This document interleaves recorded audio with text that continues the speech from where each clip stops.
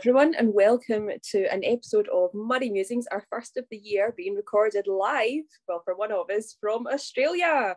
And I've been attending the Australian Open. In case you hadn't guessed, it's Claire here. And I've been hanging around the Australian Open, hoping to bump into our favourite guy. Alas, he's played so many 5-set matches. He's spent all the other time in his bed, and I've not had the chance yet, but I'm hoping I'll be able to quite soon. And I'm joined today by Peter and Scott. Hi, guys. Hello. Hiya. Look at Scott pretending he's tired, and I'm tired. Doing all the long hauls in Australia. To be fair though, you know, I'm not tired. I'm excited because we are in the presence of a celebrity, really, Peter. Right? We've got you're the celeb. You're the woman of the hour, right? You're the because, you know, Claire's now been out there. How long have you been out in Australia for now? Is it a week? Have you been out there for? Or is it 3 weeks? Wait. Oh, yeah, of course, because you flew out right before. Yeah, of course you did. You flew out on like New Year. My goodness, I'm way off base. And how much longer are you out there for? You're out there for another. We've only got 9 days left, so we're here until Monday the 30th. So until the end of the Australian Open.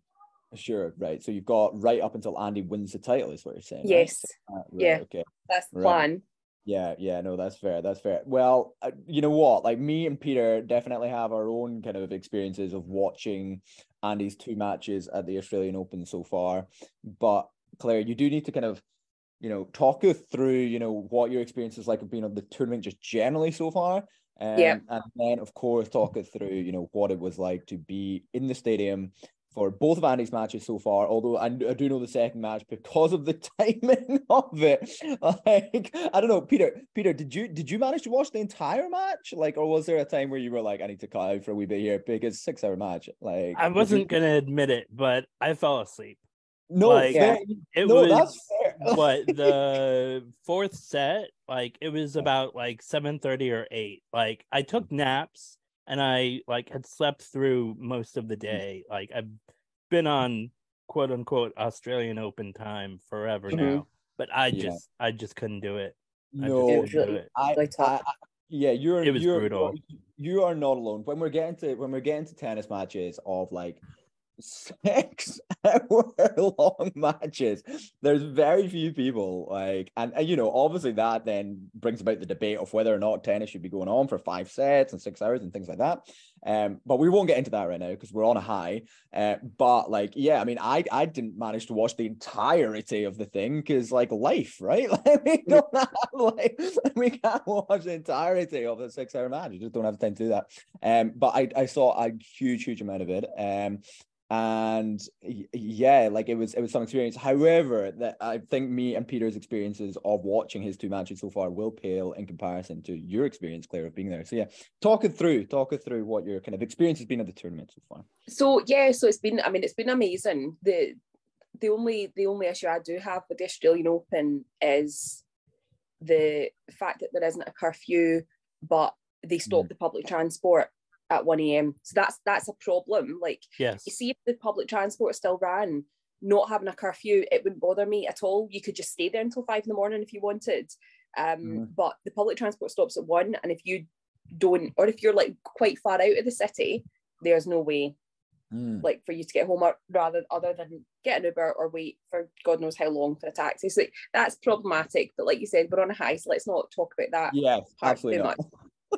So I went to the opening day. I just decided on Monday to get myself a grounds pass. Okay. And Emma Raducanu was playing, and she was on one of the outside courts, which was amazing. So I was like, oh, that's perfect. Like, she was on the first match on, so I got myself in there nice and early, got my seat. I was like, right, that's it. I've got my good seat. I'm not moving. And it was like the state. Now, normally when you look around the courts, especially for the first match of the day, like the 11 o'clock match, you've got like a handful of people in various sections. If it's a court that's not got big seats around it, there'll be just people standing. But the courts that get seats, there's usually big gaps and what have you. This was full from 11 a.m. Really? The 1573 court. Like, everyone wanted in to see Emma. So she had an amazing support. The crowd was brilliant. She played really well, and it was so nice to actually, because I've not seen Emma play in person before, obviously. So that was really cool to get to see her. And then I just spent the rest of the Monday kind of floating around, going from various court to court to just kind of catch a few bits and pieces of players. And I mean, if you ask me to tell you who else I saw, I can't do that, I'm afraid, because you were soaking in the atmosphere. You were soaking. Because I was, and Owen from Tennis and Bagels was there as well. So got to catch up with Owen, and we just kind of mooched around, and we had the worst tacos that we've ever had in our life. Like, not a shout out to the Australian Open taco provider. Your tacos are terrible. I love how we're on a high. We're on a high about Andy, but we've insulted Australian public transport. We've insulted Australian, the taco joint at the Australian Open. We're going well here. We're going well. But continue, Claire. Continue. So that was my Monday. I didn't stay all day because I had to get home for a family dinner. So that was Monday, which was really good. And then Tuesday, that was a big one. Andy was playing, and he was the third match on Rod Laver, I think. Yes, I think he was. Yeah, he was. He was the third match, and I'm trying to remember, desperately trying to remember who was on before him. So Caroline Garcia was the match immediately before Andy. Yes, it was. And I can't remember who was on before Garcia, but it was the heat was insane on Tuesday. It was like 38 degrees, which means on court, like actually on Rod Laver proper, it would have been about 45 degrees, because like there's no wind flow. You're basically just stuck in a basin. And I thought I'd been dead smart, because I was like, right, I had a look at the seating map, and I was like, right, okay, where do I want to sit? Right, okay, I want to be sitting opposite the player benches, so that like I can see them when they're sitting down. I can see Andy's reactions and stuff.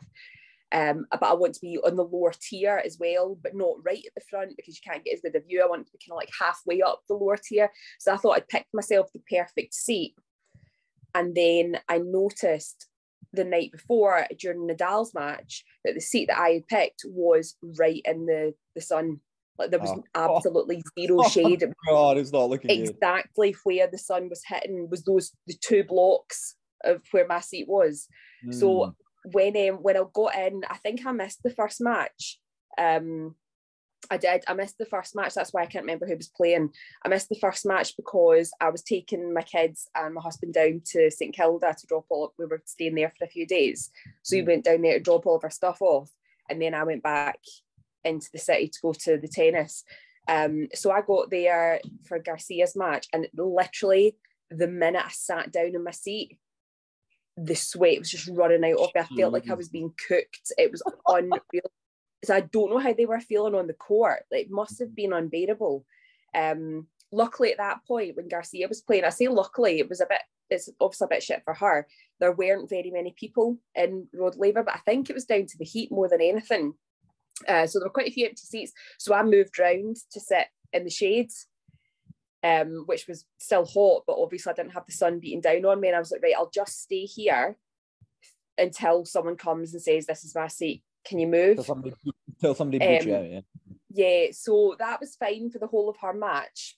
And then when her match finished, it was over quite quickly. I went downstairs to get some water and just like top up my water bottle and grab something to eat. Came back in for Andy's match, and they closed the roof. They closed the roof. Thank God. I've never been so relieved to see that roof getting closed. So the girl had said to me, like one of the stewards, she was like, oh, they're going to turn on the aircon in a minute, and hopefully it'll start to circulate around the arena. So it was still pretty hot in there, but it was much better than what it had been. And that's when I heard they delayed all the play on the outer courts as well, because it was just, I don't know how they can expect players to play in that. Even like for Garcia's match, I was surprised that they let them go on, unless they asked her, and she was okay, like prior to the match finishing. So anyway, so that was that. So Murray played bizarrely, because you never really expect it on a sunny day. You don't expect it to be like that. You kind of forget, because it doesn't get that hot at Wimbledon. You know, you don't get to like 40 degrees at Wimbledon. So bizarrely, on a gloriously sunny day in Australia, Andy Murray played under the roof of Rod Laver. Yes, yeah. You know, and because I'd been in with the roof open just 15 minutes before and then come back into the roof closed, the air immediately feels different. Like I finally get it now about the players saying, like, when they're actually, like, when they have to have the roof closed while they're playing, the difference it makes. Different game, right? Yeah, I finally get it, because the air changes so much. But luckily, like, Murray, obviously he hadn't even been on, so him and Matteo came out, and he was like, so from where I was sitting, so I'd gone back to my seat that I'd bought, and I could see the player entrance. So like they had the light shining, and I could see him walking down the steps, and I was like, oh my god, there he is, right there. He comes out, and he's a big cheer for him. But I forgot how popular Matteo is in Australia. Because I would say it was like 60-40 in favour of Matteo. The crowd was definitely louder for him.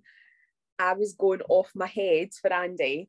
And there was a guy sitting, like, in front of me, and he was obviously like, who is this mental Scottish person? Like, he's not even started playing yet, and she's already losing her voice. So yeah, I mean, that match against Matteo was insane, absolutely insane. I couldn't believe what was playing out before me. Like, see those first two sets. Could anyone believe that? Did we actually expect it to be, and it'd be 2 sets up? But I was so convinced. He was playing so well, and he was so fired up. He's turned around to Ivan, and he's fist pumping. He's like, "I've got this." Sure. That I was like, "This is going to be. I'm going to be out of here." And like at the start of the third set, I was like, "I'm going to be out of here in an hour easily." Yeah. Did you make dinner reservations? Right. So Stan's texting me while the match is going on, and he was like, "Oh, do you want to book this place for dinner? They've only got 6:30 or 7:45." So this was like 3:30, maybe 3:15, right? And the third set's literally just starting, I think. And I was like, I think I'm going to be out of here by 5. I'm going to be out of here by 5 for sure. 5. So I was like, and Andy at that point heard you. Yeah, but there was also something in my head that was like, do not book that 6:30 slot for dinner because you're not going to make it. Yeah. So I was like, I said to Stan, look, I think I probably will be back, but just to be on the safe side, I'm going to book 7:45 just in case. Yes. And I made that 7:45 dinner reservation by the literal skin of my teeth. Nice. Like, I had to run out of Rod Laver. I managed to, I don't know how I managed to get to the front of the taxi queue. I think I timed it just right. Got to the taxi. And I was like, you need to drop me off straight at this place. And I got there at 7:44. Jeez, I mean, that's legend. That's the intuition that you need as a Murray fan. Because I mean, shall we? Yeah, I mean, let's talk briefly about the match. Yeah, let's talk briefly about it. I mean, obviously we'll probably delve more into the detail of like the match that he played last night, but like this the Berrettini match seems like it bizarrely happened like a year ago almost, because of what transpired since then. But I mean, so my experience was obviously very different to Claire's experience of watching. It was my first time in a good while waking up at like the 3 a.m. to watch Andy, and little did I know that come 8 o'clock in the morning, that is when the match would finish. What was it? It was 4 hours and 49 minutes, wasn't it? Yeah. So let's say 5 hours. Let's just round that up to around 5. It was like, I mean, yeah. So I mean, Claire, you kind of summarized it well there. The first 2 sets, I think we're all thinking it's going well, it's going swimmingly, it's going fantastic. We're all feeling great, we're all feeling wonderful. But I mean, at the same time, did we all, like Claire, you said that you thought, you were like, oh, it's gonna be over in straight. Did we really think that though? Like, come on now. I hoped it. Yeah. Like I was like, okay, Matteo's not playing as well. His forehand wasn't firing in the first 2, and his serve wasn't effective against Murray's defense. So I was like, okay, we're good. We're good. Yeah, but come on, You know now. me being But optimistic. let's be honest. Let's be honest. Come on now. Like, there's no way that Berrettini was giving away like the match in that form. He was going to find something, and of course he did. He found some sort of form.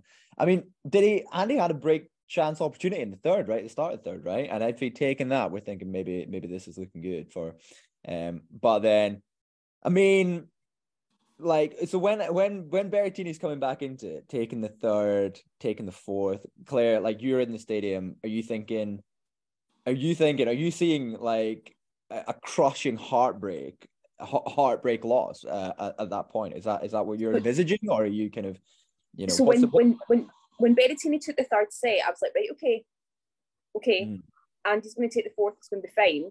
Yep. Right. But yeah, after Berrettini took the fourth, I was starting to get worried, because I was like, he's now got the momentum. Yes. He's got this role of, he's got the 2 sets under his belt. He was playing phenomenal, and every single time Andy had a break point or even just a chance to put him under pressure, Berrettini just served an ace. And yeah, his serve was just so annoying, astronomically good.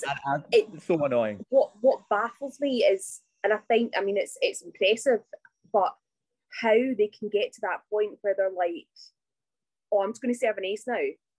Yeah. Like, I've just decided I'm going to serve an ace now. So any time that he needed an ace, he did it, like nine times out of 10. And I'll tell you something else with Berrettini, he doesn't fucking double fault. No, barely double faulted. Yes, barely double. Like, I think he had won the entire match, because every time he faulted on his first serve, I was sitting there like, please God, double fault, please God. Like, praying for a double fault, and he never did. Yeah. So yeah, like, you had said about the Wimbledon match last year, Scott, about being in there and being able to fully appreciate, as much as we don't like him as a player, John Isner's serve.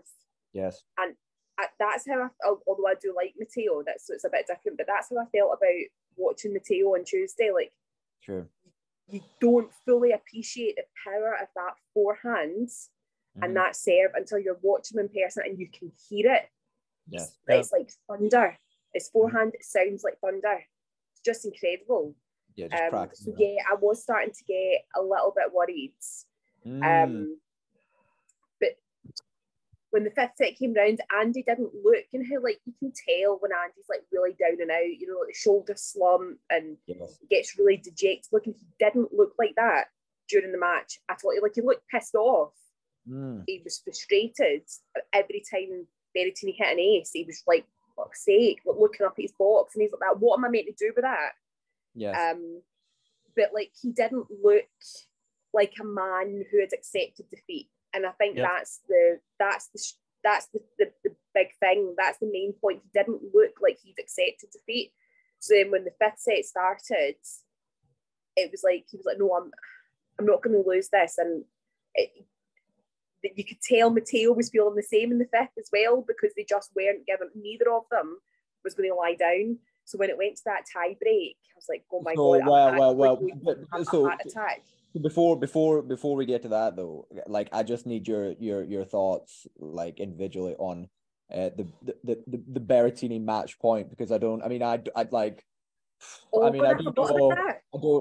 know about you guys, but like, like, there's part of me, and like, obviously I'm just like, there's like, because you watch this match point, so like, if you haven't seen it, please go look it up, listeners, if you didn't get a chance to see the Berrettini match point that he had.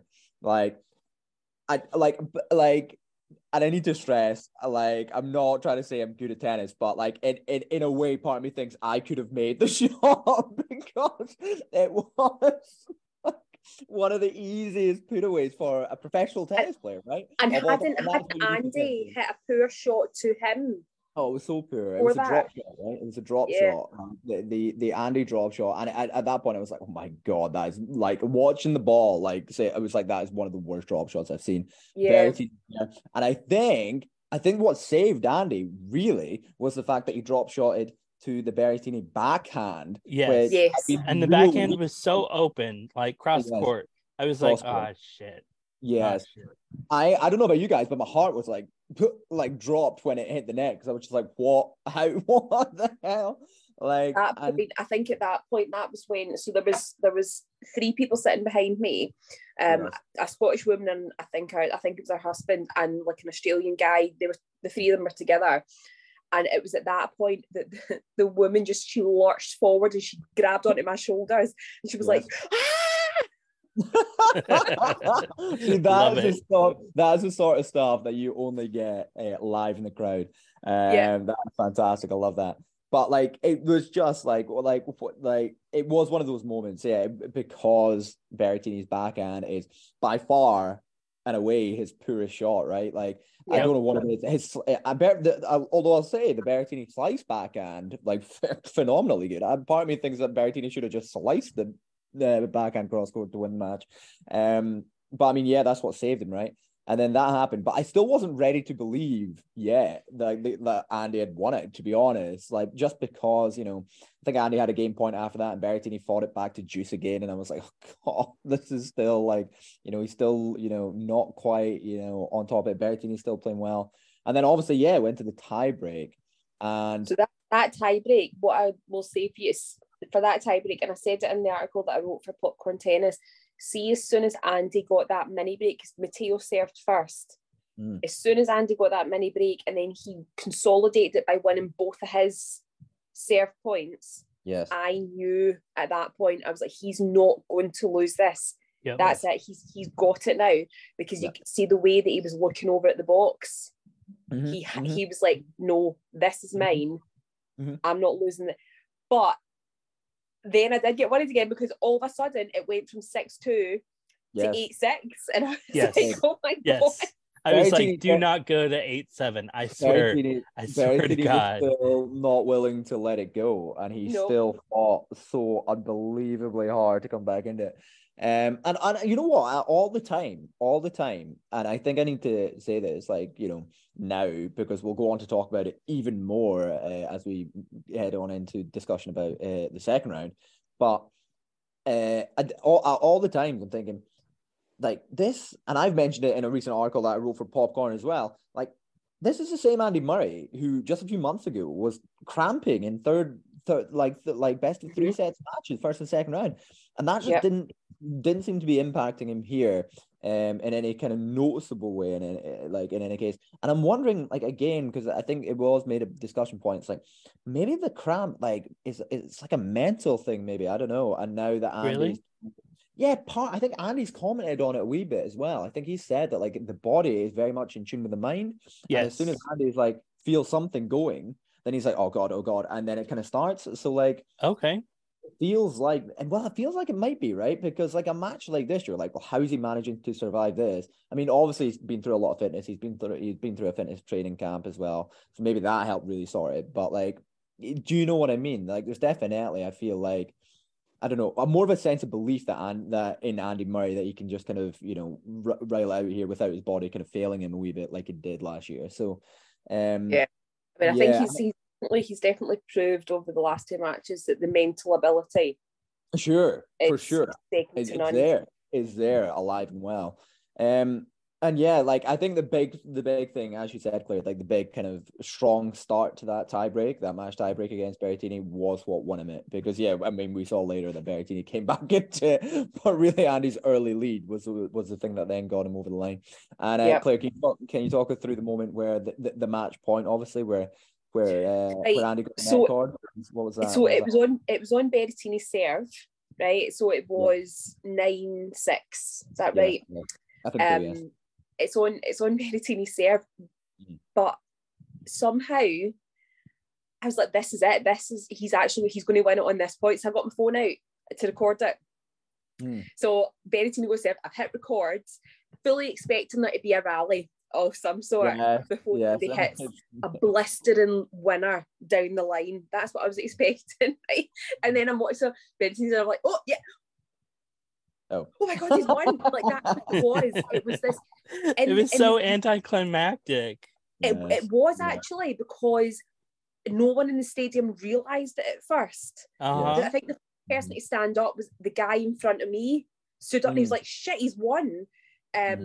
because it was so minute that you would have missed it if you were watching it on TV, but there was a split second of dead silence in the stadium before people realised what had actually happened, because you saw the ball hit the cords, and it was a sort of like, and then over it went, and it was like, oh my God, that's it, it's over. Because Berrettini, he was in disbelief, he couldn't believe it either. I think Andy was shocked. Yes. And it was just it wasn't like this. After that match, after that long, arduous back and forth match, for it to end like that was a bit like, you know? Yes, absolutely.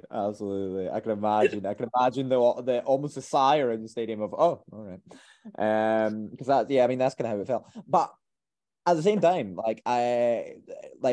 so maybe it wasn't in the stadium, maybe because of that, and I don't know, but like for me, like watching on my phone, like absolutely shattered at 8 a.m. in the morning. Like I did, and I'll go on to expand on it more again when we talk about it. I did get a little bit kind of emotional, because I was like, who expected Andy Murray to still be playing this kind of brand of 5-set tennis against a top 10 player? Okay, he's not in the top 10. What is he, like 12 or 13 in the world? Like, absolutely ridiculous, right? Like, and I don't know, it encapsulated a lot of what we have always said about Andy Murray, his kind of attitude, his kind of, willingness to keep going when everyone is telling him that, he shouldn't and he should give up. And it was just, I don't know, for me, I was like, this is great, this is fantastic. Like, this is Andy Murray, right? This is a guy that we've recorded how many episodes of a podcast about. And I don't know, I felt like it was a really kind of special win for him, despite the fact he was 2 sets to love up, and there was part of me that was like, for fuck's sake, Andy, can you have just done it in 3? But he couldn't have, right? Because it wouldn't have been Andy Murray if he'd done it that way. If he wouldn't have been Andy Murray, he'd beaten it, like his first top 20 victory in a major, I think, since 2017. So there was no way. Yeah, it's right. There was no way he was doing it in trade sets. So I don't know. I did. I felt like oh my gosh, and at that point I was like, oh my gosh, that's unbelievable. He'll probably lose the next round, but it doesn't matter, because that was just such a snapshot of classic Andy, classic Murray. He's beating a huge world-beating player. Does not matter if he's too tired in the next round. And then the next round happened. The next round, I'll just say, before we started to go into like real detail on this, I was like honestly thinking, this is all my fault. This is my fault. I've done this. I've made this happen because I was so cocky, and I tweeted that I had a 100% record. Yes, right. Yeah. The Australian Open. That he hasn't lost a match that I've been to in person. Yes. And he still hasn't lost a match that I've been to in person. And I was so cocky. Yes. I was so cocky. And then I went on the radio and I was so cocky. And then I was like, holy shit, this is all my fault. Yes, fair. That's understandable, because let's talk about Kokkinakis. Yeah, well, Claire. So what Claire's referring to there, though, guys, is so Claire went on BBC Radio. So Claire's the current Australian Open Andy, go-to guru really for the BBC. So Claire, had a wee starring role, talked through, on the BBC with the Beeb, on the radio about her kind of, her influence on her 100% record of watching Andy live and how that's still alive even after Berrettini. And so yeah, she did her own wee kind of press round over there in Australia, and me and Peter are very, very everyone here at Murray Muses HQ are very, very proud of you, Claire, for that. And then you went on the radio again today, which again we'll get to in a moment. But yeah, it was I don't know, but like, Peter, what were you thinking, like, after that Berrettini match? Did you really think he had a chance in this second round against Thanasi? Yes. Of course. I'm sorry. Like, Thanasi is, after a good year and a half of a good stretch of coming back from injury after injury. Like, his forehand is great. His serve, as we now know, like, is phenomenal. But I was like, Andy's got this. You know, I'm the most optimistic one here. Like, I had to believe. I had to will him on. And of course, Claire being there with her flag and everything, her talisman. Like, I felt like, you know, it's going to be fine. What I will say is I arrogantly thought there's no way that Tanassi's good enough for Andy. Honestly, I was so after the way he beat Berrettini. Yes, I was like, no, there's no way Tanassi doesn't have that same level. And I think, but what's important to be said, because I read a lot of articles and they were like, oh, Tanassi, he's 159 or 149 in the world. Something like that. So they kept on referring to him as world number 150, as if that was like relevant. But see, between like 159 and Andy, like, what is Andy, 49 in the world just now? Yes. See, between the points between that actually isn't a lot. I mean, there could be like 50 points between them. And I think that's totally irrelevant when people talk about that. But I was just like, I was so convinced after that win over Matteo that that he would win against Tanassi and that it would be straightforward as well. So he'll take him.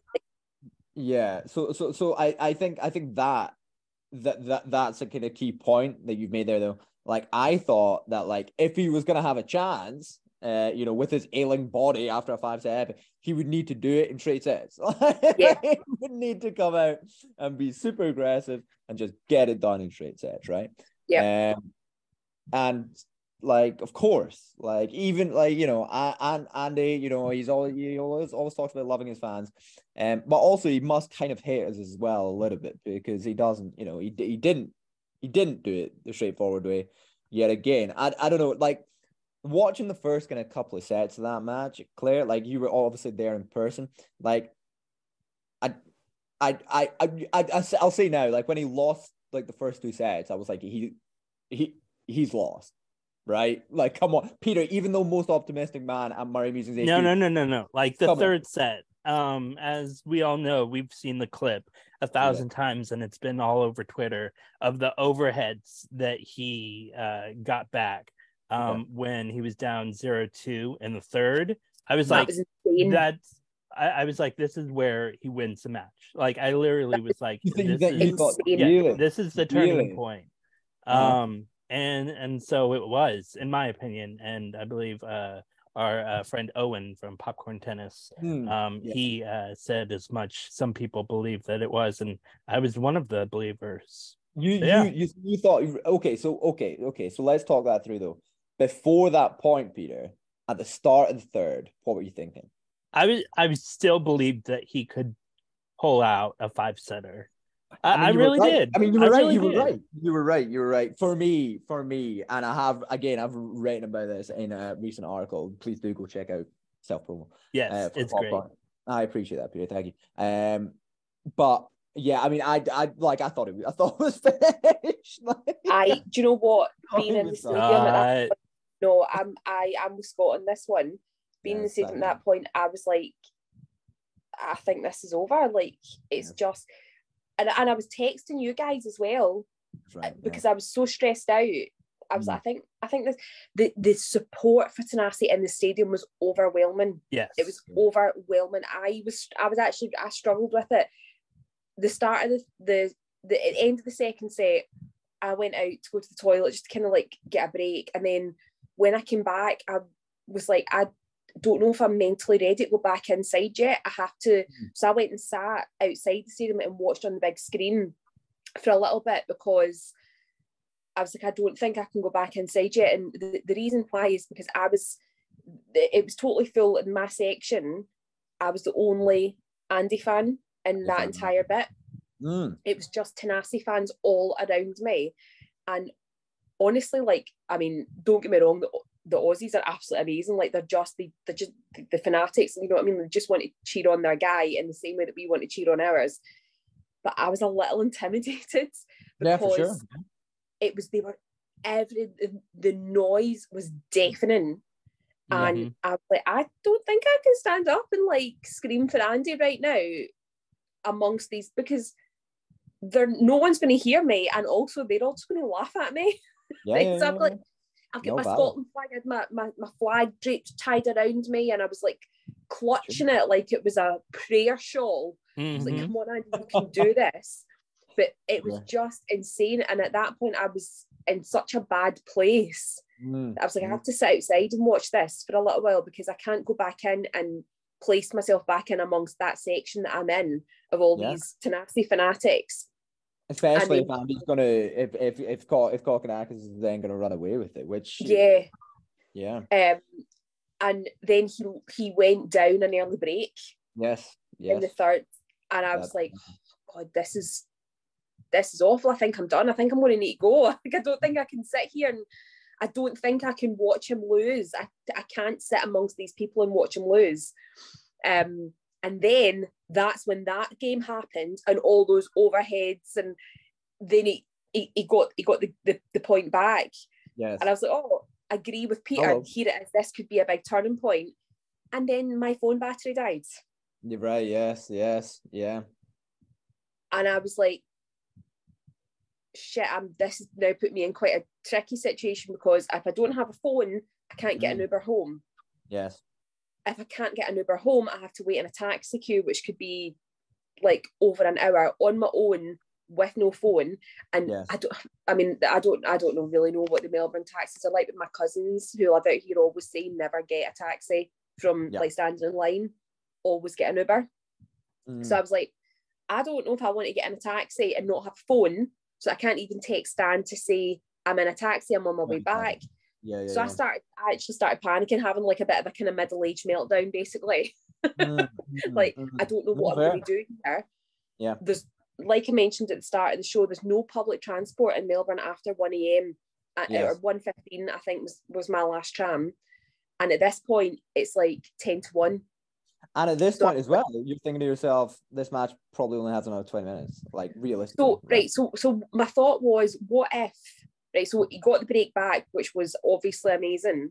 Yes. But I was still going through all the scenarios in my head. I'm like, if he loses this third set, like if Tenacity comes back and he loses it, say the set's going to take another 45 minutes, I've still missed my tram. I'll still need to wait among thousands of people to try and get a taxi. And Andy's lost. And Andy's lost. Yes. If he wins the third set, what if he wins the fourth? Again, it's still the same situation, because at that point in my head, I wasn't thinking this could go to 5. Tenacity was playing so well that I just couldn't see the fifth set happen.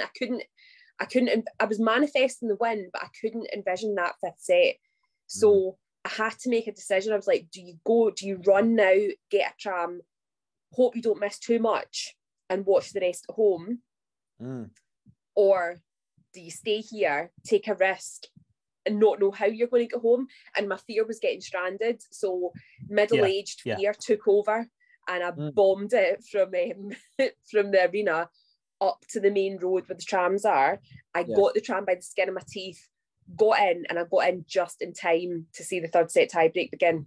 Right. So you were there. I almost wanted to beg you to stay, because I was like, Claire's the lucky one. Like, what if she leaves and he loses this set? I was like, are you sure? And you're like, it's like gonna be like $50 and getting an Uber, and my phone's dying. And I'm like, shit. Excuse my language, but I was like, I was on edge. I was like, Stassi could win this, but I think Andy's got this. I was actually feeling the opposite, Peter, from you. So I was like, what if I am the lucky one, if it's my talisman, what if I need to leave now for that luck to activate? What if it doesn't require me to actually be here? Maybe it's just the power of flag having been in the stadium. Power of the flag. Because I think it's the flag. It's the flag, right? Because the flag was signed by Andy after his second round match win 13 years ago on the Margaret Court Arena. And that was his second round match on the Margaret Court Arena. I'm telling you, it's the flag. Sure. No, I mean, that's fair. That's fair. No, that's valid. I mean, so like all of this, you know. I love how Scott's like, sure, that's valid. Yeah, that's valid. No, but I mean, like, I mean, that right there, though, like what you've described there, I mean, and we will talk about it because, you know, we're all negative here at Murray Musings HQ about, you know, I mean, why were they playing at this time of night? What were they doing? Playing a match? Right, so see, this is the thing. So, like, Belinda Bencic's match didn't start until it was about 8:10 when her match started. Yes. Because I believe that the God Saviour, Michael Moe, was on playing against Alexander Zverev on Margaret Court prior to that match that obviously went on. So Bencic didn't start until 9:10, and that was a long first set between Bencic and Claire Liu. And I really wanted Claire Liu to win, but also I was like, hurry the fuck up. This is going to can we just get it over with, please? So I mean, that was a 2-set match, but that was still like an hour and 50 minutes or so. And then there was a break, and it was 10:20 before Andy and Tanasi even started. Which, like, I mean, and it's, you know what? It's one of those things where it's like, you know, Andy, you know, and again, like, we'll talk about this more afterwards, but it was just that sense. It's like, because Andy's obviously now, you know, criticized it quite a lot, like, why were they out there? And rightfully so, like, you know, why were they out there? You can totally tell, though, that, like, in, like, Craig Tiley's head, the tournament director, he's just like, yeah, Andy, but if you just fucking lost in straight sets, it would have been a lot quicker. Well, did you see you just lost in straight, it would have been fine. Did you see what Tsitsipas said about it? Yeah, he was like, this is very Murray. Said, I don't think it's a problem. I think they started at fine time. 10:20. I think they started at fine time. Andy made it long. Tanasi made it long. Actually, Tanasi didn't make it long. Tanasi could have had it wrapped up. Andy did make it long, but it was the way Steph said it. No, that's fine. It's fine. Yeah, which is a classic. But like, I mean, we could talk more about that. But I mean, let's talk about the fact that Tanasi served for the match in the third set to take it in straight sets and couldn't get it done, couldn't finish it. Like, I don't know. Peter, what were you thinking at that point when Tanasi is serving for the match in the third set? Like, even you, Peter, must have thought this might be it. No, I blacked out. Well, you blacked out by that point. You were shattered by that point. Yeah. No. I was still up. But I was just like, you know, praying to the tennis gods. I was like, okay, you know, this will be fine. Everything's fine. Everything around me is burning, but I mean, he got this. I mean, he did. I mean, you were right again, Peter. The prayers to the gods were right, and I think, I don't know, just the more the match went on, like, I guess you just felt like Andy, I don't know, like, we can talk about is like how his movement is so much different, how like his kind of confidence hitting the ball is so much different than it was last year. His backhand is so much better. I don't know what Lendl has done in the offseason, even Lendl is coach, but whatever it is, he's done a Lendl. He's just Lendl doing Lendl things. Weaving the web. And it's, I don't know, it was just like to see it happen, to see him save himself from like the jaws of defeat quite literally in that third set.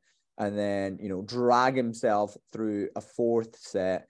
Tanasi, obviously, like, with his youth, you would think had more energy. But just to try and kind of like, I don't know, trying to encapsulate those two sets to bring it back to 2 sets all was just, I mean, I don't even know what was like, how do you even describe the last 3 sets of that match? I don't know if you can, because it was just, I don't know. I genuinely found myself lost for words at times, because like some of the points there were just so quintessentially Andy that it was just, and like, it's also, you know what though, as well, and at this point I need to say, and I'm sure it's been happening with you guys as well, because you guys have been tweeting. Claire, you were obviously there, so for me it feels like, you know, these 2 matches for me, more people are talking about Andy Murray now than I've talked about Andy Murray in forever, like almost to the extent that wild. it reminds me a little bit of his kind of Wimbledon triumphs. Like I've heard more people around me, more people have been messaging me, like casual fans, like very casual tennis fans who are friends of mine have been messaging me, being like, "Have you seen this?"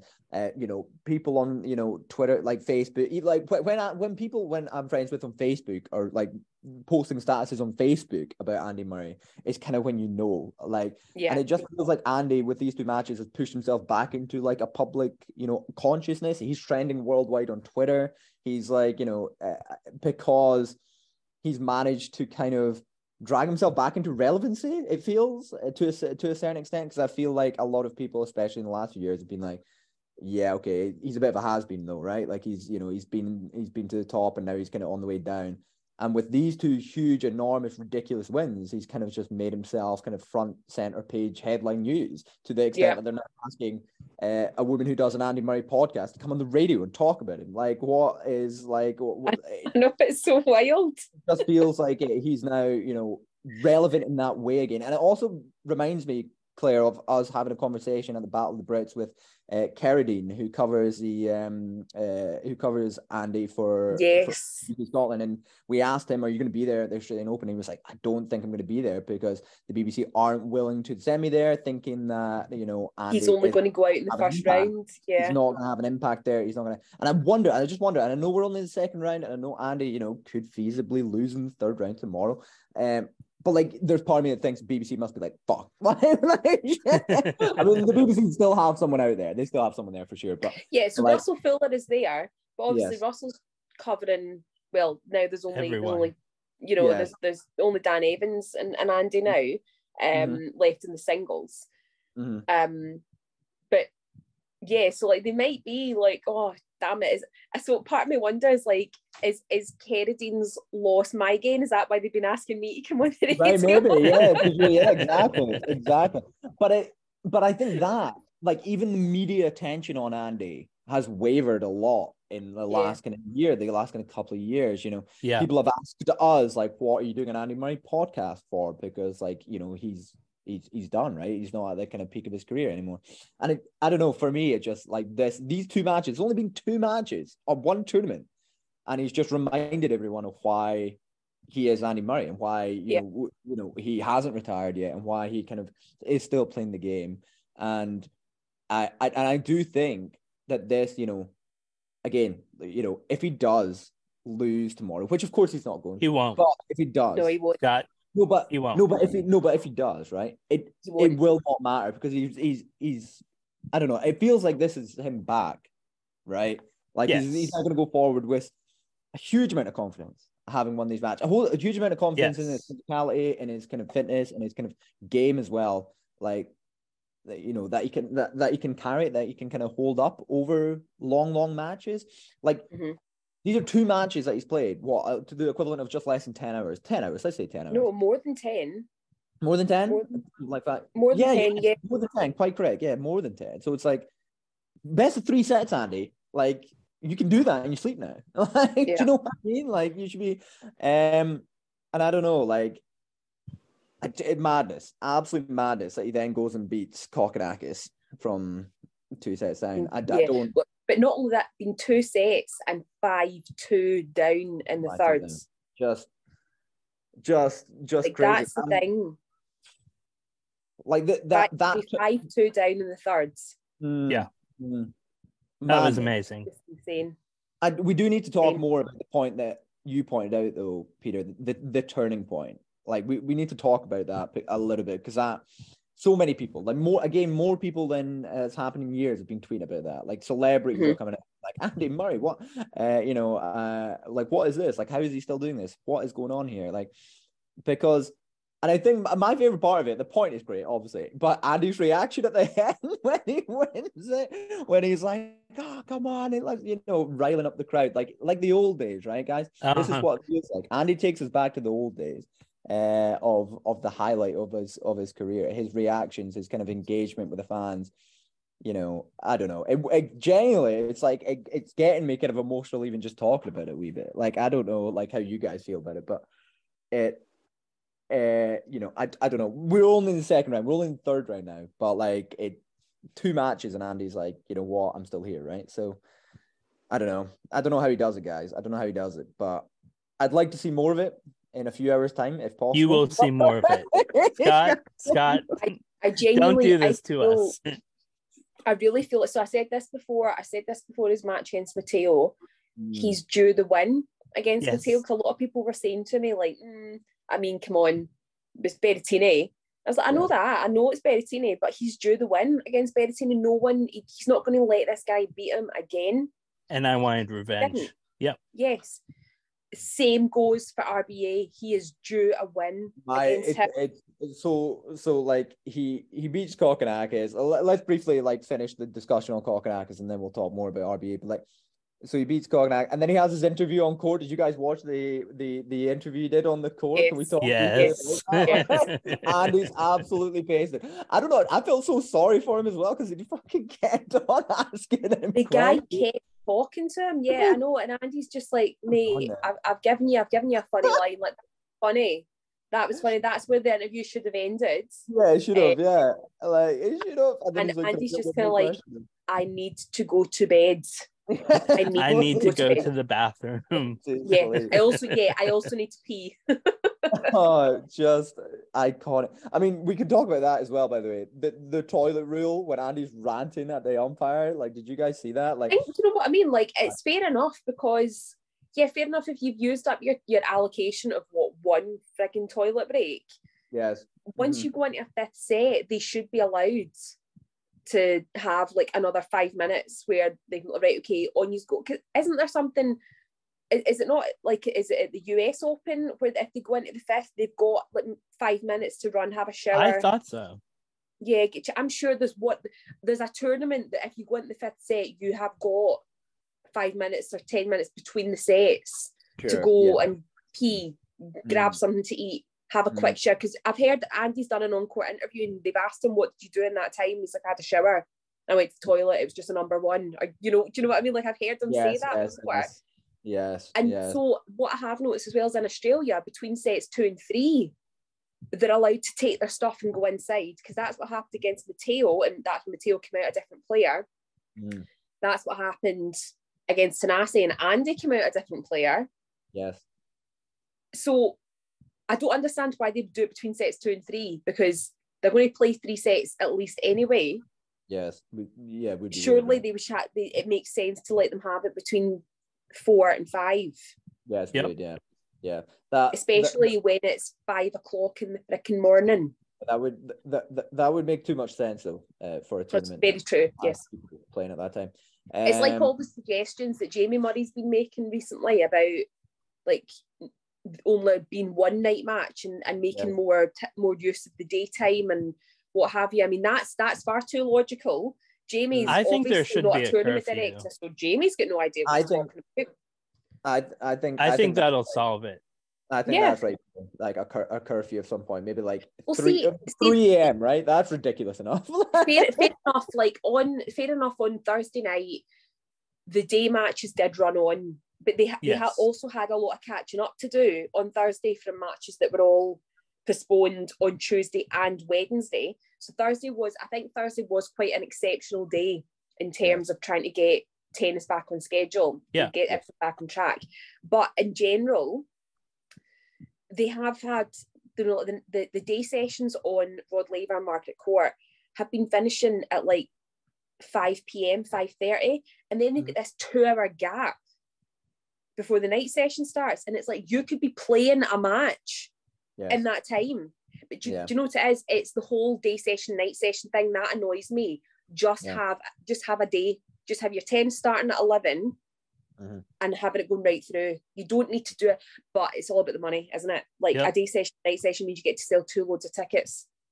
And like, you know what though, as well, like as much as I do think it's ridiculous, and as much as I do think it's stupid, and as much as I think they shouldn't be playing, and as much as I agree with Andy, and as much as it's just ludicrous, I do kind of agree with what Tsitsipas was trying to articulate, which I think is what he was trying to say was, it's matches like these, like we're talking, like it's always going to be remembered. It's gonna like that part.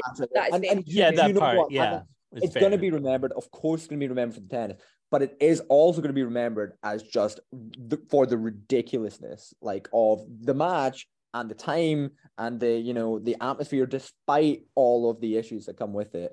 It's going to be one of the most famous matches of Andy Murray's entire career for that. But what else? So it would still have been one of the most famous matches of his career if it had started at 5 p.m. and gone on until 10:30 at night. Like I would agree with that. Yes. What people will remember about this and what people will be talking about before they talk about the actual epic match is, did you see that match that didn't finish until 4:15 in the morning? Sure. And I get that. First thing that people are talking about is the time rather than the match.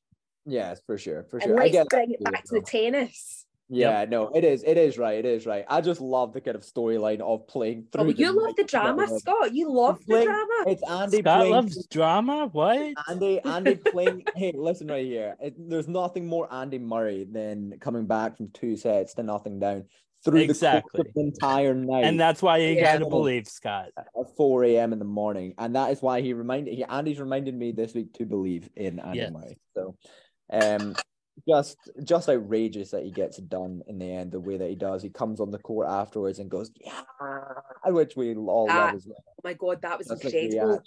Absolutely outrageously unbelievable. Like I was actually watching it with a friend of mine who she never watched an Andy Murray match before. In fact, she barely knew the rules of tennis. However, like when he came on the court and screamed at the end, and I was because I knew he was going to do it. Like, of course, we all knew he was going to come on the court and he was going to react exactly like he did by like letting out an absolute roar of exhaustion, really. And she was like, "Does he do that after every match?" I was like, "Yeah, just these kind of matches. Just these kind of matches that have a special little something."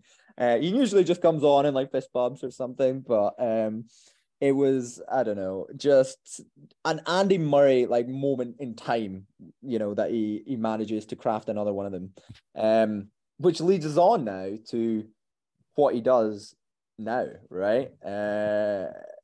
Against a player like RBA. I'm not gonna lie, guys. He needs to win this in straight sets. I know I've said it before, but like, come on. It would be good, but like, for the drama, Scott, you want something else. Well, give me another 5-setter, Peter. Is that what you're saying? No, I don't want another 5-setter. I don't have the time for that. 4. Yeah, I'm thinking bandwidth for 5. I think I'll probably die. Yeah. But at least it's a 7 o'clock start. So if it does go to 5, but I think I've got a feeling it might be 4. My issue is RBA's game, right? So shall we briefly talk about it? The fact that man just runs and fucking runs and fucking runs and fucking runs and fucking runs and fucking runs. Yeah, but have you seen the way Andy Murray's been running these past 2 matches? Okay. So the thing is, he's a brick wall, but Andy, I think, can penetrate that now. Can we have a quick look? How's RBA's route been so far? Do you know? Hold on, let me look and see. Has he? Because before we saw, but Andy's been moving well. He had a 5-setter against Brandon Holt. You are right. He did. Round. He did. Although he came back from 2 sets to love down. Wow, so he did. Yeah. Hasn't done it twice though, and that looks like a more easy last 3 sets than Andy had it. 6-3, 6-2, 6-2. So I think Andy needs to be hyper aggressive, right? Oh yeah. Can't afford to rally too much with RBA because okay, so if we're gonna look at it from an actual like factual standpoint, Berrettini and Kokkinakis, 2 big hitters with a forehand, 2 big servers, 2 players that aren't huge ralliers. RBA entirely different breed, entirely different breed of player. So Andy needs to play different. He can't be getting into rallies, guys. Like he can't do that. Like with RBA, especially not in the condition that he will likely be in. So if it's going to be 4, I'll take 4 too. I'll take 4 as well. I'll take 4 sets, Andy. I'll be optimistic. In this Australian Open has made me believe. Let's do 4-set Andy win. Let's do a 4-set Andy. I will say though, I think Andy needs to win first set.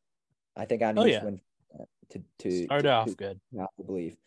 I'm just concerned, like his last few like what his match against RBA last time they played in a best of three set last year. I feel like it did not go. Yeah. So the head-to-head is 3-3, and the last three has been RBA. But I mean, that's post-metal hip. So Yeah. I mean, you can't fault him for that. I don't think. No. And I mean, the 2019 match was a 5-setter. So. Yes, that's right.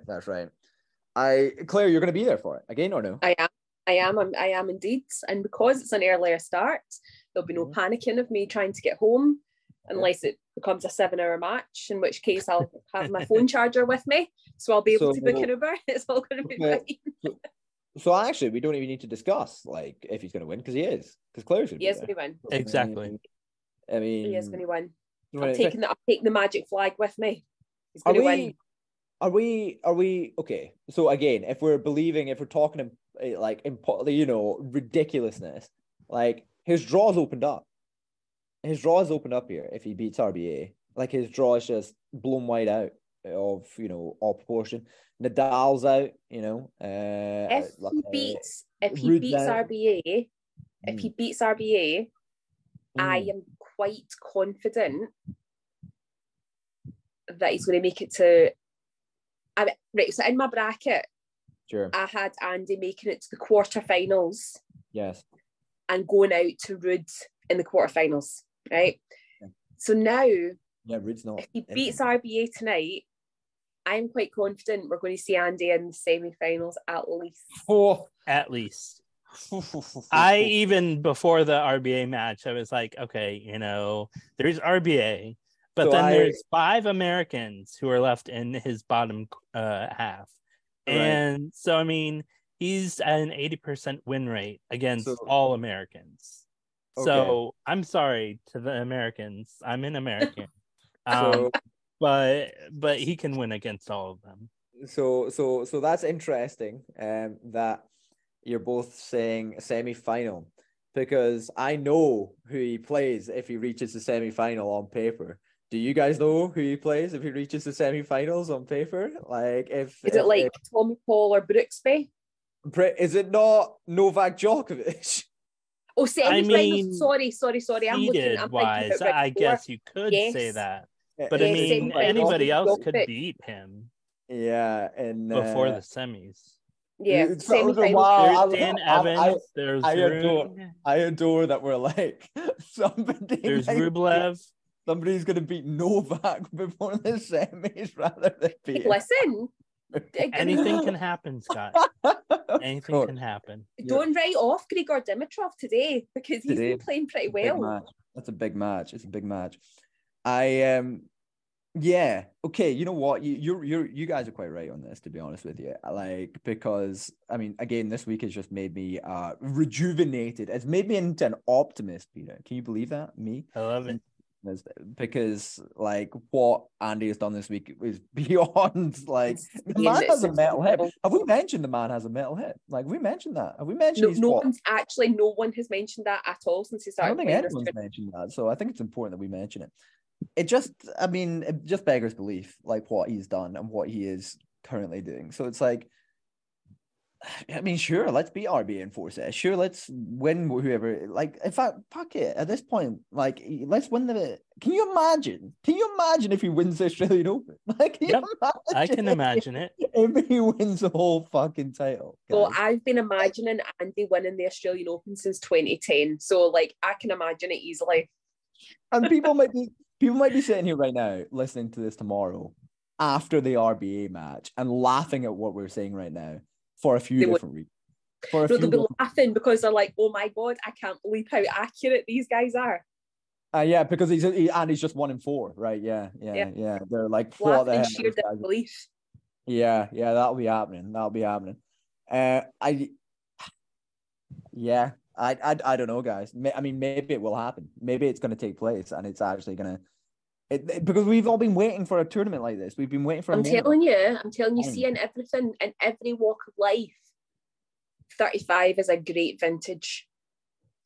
Andy's in his vintage year. You're right. He's in it. You're right. It's a great vintage. So why not? Why not? We've all been saying, give us a second week of a major. Give us a second week of a major, Andy. Win this next match and give us another second week of a major, because that's where we want to see. You know, this would be first time in the second week of a major since 2017. Yep. Just fucking give it to us. Just hand it to us. He wants it. I think he can taste it. He can, because he was so back. Much. He was back at Melbourne Park 8 hours after finishing that match, to be getting on the gym, getting on the practice court again. That's how dedicated that man is right now. Like to some sort of a career renaissance period that he's now in. Yeah. Because I don't know. Claire, you're literally going to go see him in a few hours. I can't believe that you're going to be doing it. Yeah. You're going to be there. I'm going into town with my husband to do a bit of shopping. He wants to go to, there's like a big sports street in Melbourne. He wants to go there. And then from there, I will be going straight to Melbourne Park. Nice. Just unfucking believable that Claire is going to be there. Claire is actually going to be there watching Andy Murray yet again for the third match in a row. And she's going to watch him win. She is going to watch him win. I believe that. Yep. And after tonight, the tickets are getting more and more expensive each time. So if there is anyone out there who can help hook me up with tickets for next week. Yeah. Because otherwise, I'm going to be, as soon as I get back to Scotland, I'm going to be eating beans on toast along with my children and my husband for the next 6 months. Remortgaging your house, yeah. Remortgaging remortgaging your house, get your house back up in the mortgage. So yes, absolutely. If anybody can hook Claire up, please do let her know, because Andy is going to win tomorrow, so we know that. Yep. One other thing I want to add here before because I feel like we're going to be wrapping up. This episode's going to be just over an hour, and it's going straight up because fuck anything at this time of night when Andy's playing in like 8 hours. It's something that I really kind of wanted to. I was going to tweet about it the other day because I tweet about everything, Andy, but I didn't in the end, and I want to highlight it because I think it's super, super important at this stage as well of his career and of the tournament as well. Is that in his press conference after his first round match against Berrettini, he got asked a question by journalists, and I thought it was a really interesting question, but his answer was more telling, I think, because he got asked by the journalist. He was like, Andy, you almost retired at this event 4 years ago. You were crying in press conference and like you thought your career was over.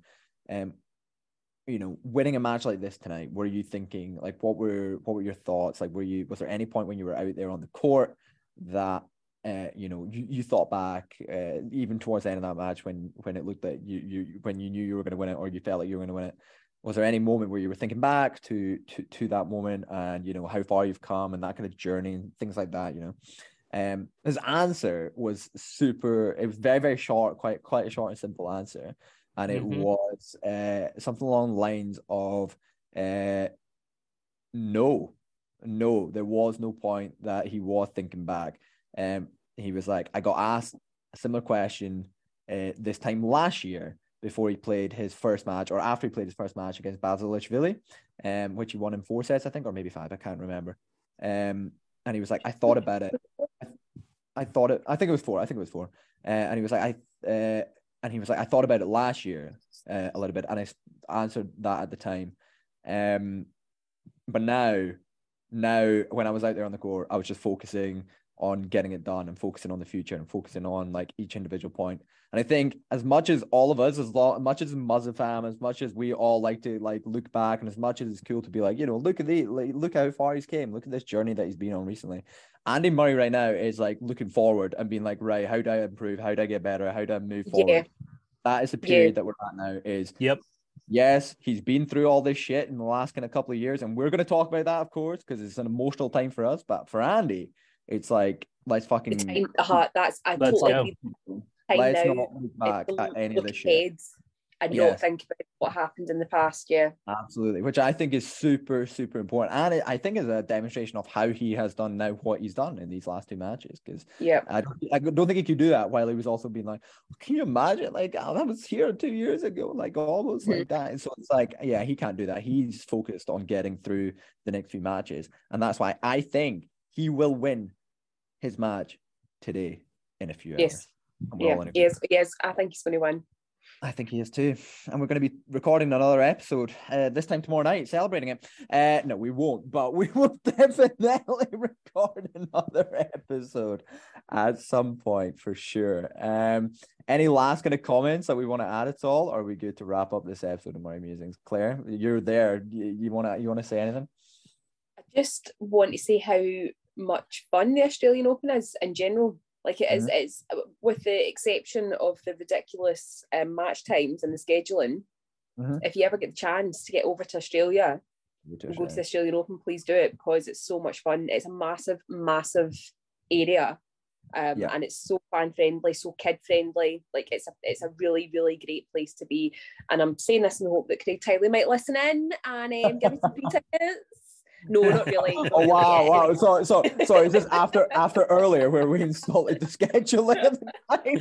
No, we didn't mean that, Craig. We didn't mean that. It's like if you ever get the chance to come over here and go to the Australian Open, please do it. It's amazing. Cool. We will keep that in mind, Claire. We will keep that in mind. And Andy's going to win. Yes, and Andy's going to win. The whole thing. Of course, the entire thing. He'll be left holding. I want to say, yell loudly for us, no matter if there's Spaniards around. Absolutely, get it done. Well, Owen has just texted me to say that he's thinking of buying a ticket from MCA tonight, and he's like, "Do you mind if I sit near you?" I'm like, "Please do." Yeah. I need all the emotional support I can get. So yes, needs to happen. Get Owen sitting next to you. He'll be. He's converted, by the way. He said he was previously just kind of cheating for Andy because of the three of us, but he is on board the Murray train now. Yes. Absolutely, no doubt about it. I'm certified Mazza fan, Owen. The very final thing I will say before I then give an outro is big up to the to everyone listening, because there is absolutely no chance in hell that Claire would have been getting on the radio and like we would have been kind of interviewing the people that we did last year, and if it wasn't for you guys, and again, I think we've all in the kind of like past few days, just through our tweets and because of Andy, had more kind of engagement on the podcast side of things, and more kind of like Twitter engagement, more people following us on Twitter. And a big part of that is because of Andy, but it's Andy's fans as well. Like, and those are the people who are listening to us right now. So, it's been a while since we recorded an episode, scheduling and stuff like that. So this is our first episode, and Claire is live in Australia, and we're having a good start to the year. So let's keep that going. Follow us along, guys. We're covering everything Andy in the next kind of few weeks. When he's left holding the trophy at the end of it, remember this conversation, remember this episode when we said that it was going to happen. And on that note, let's wrap up the first episode of Murray Musings for 2023. Thank you all very much for listening. Get ready to celebrate Andy winning his third round match in a few hours' time. He's been Claire. He's been Peter. Sorry. He's been Peter. Sorry, I'm very tired. It's 12:30 here. He's been Peter. She's been Claire, live in Australia, about to watch Andy again. And I have been Scott. Thank you very much, folks. Bye. Thanks for listening. Take care. Bye. Hi, I'm Andy Murray, and you've been listening to the Murray Musings podcast.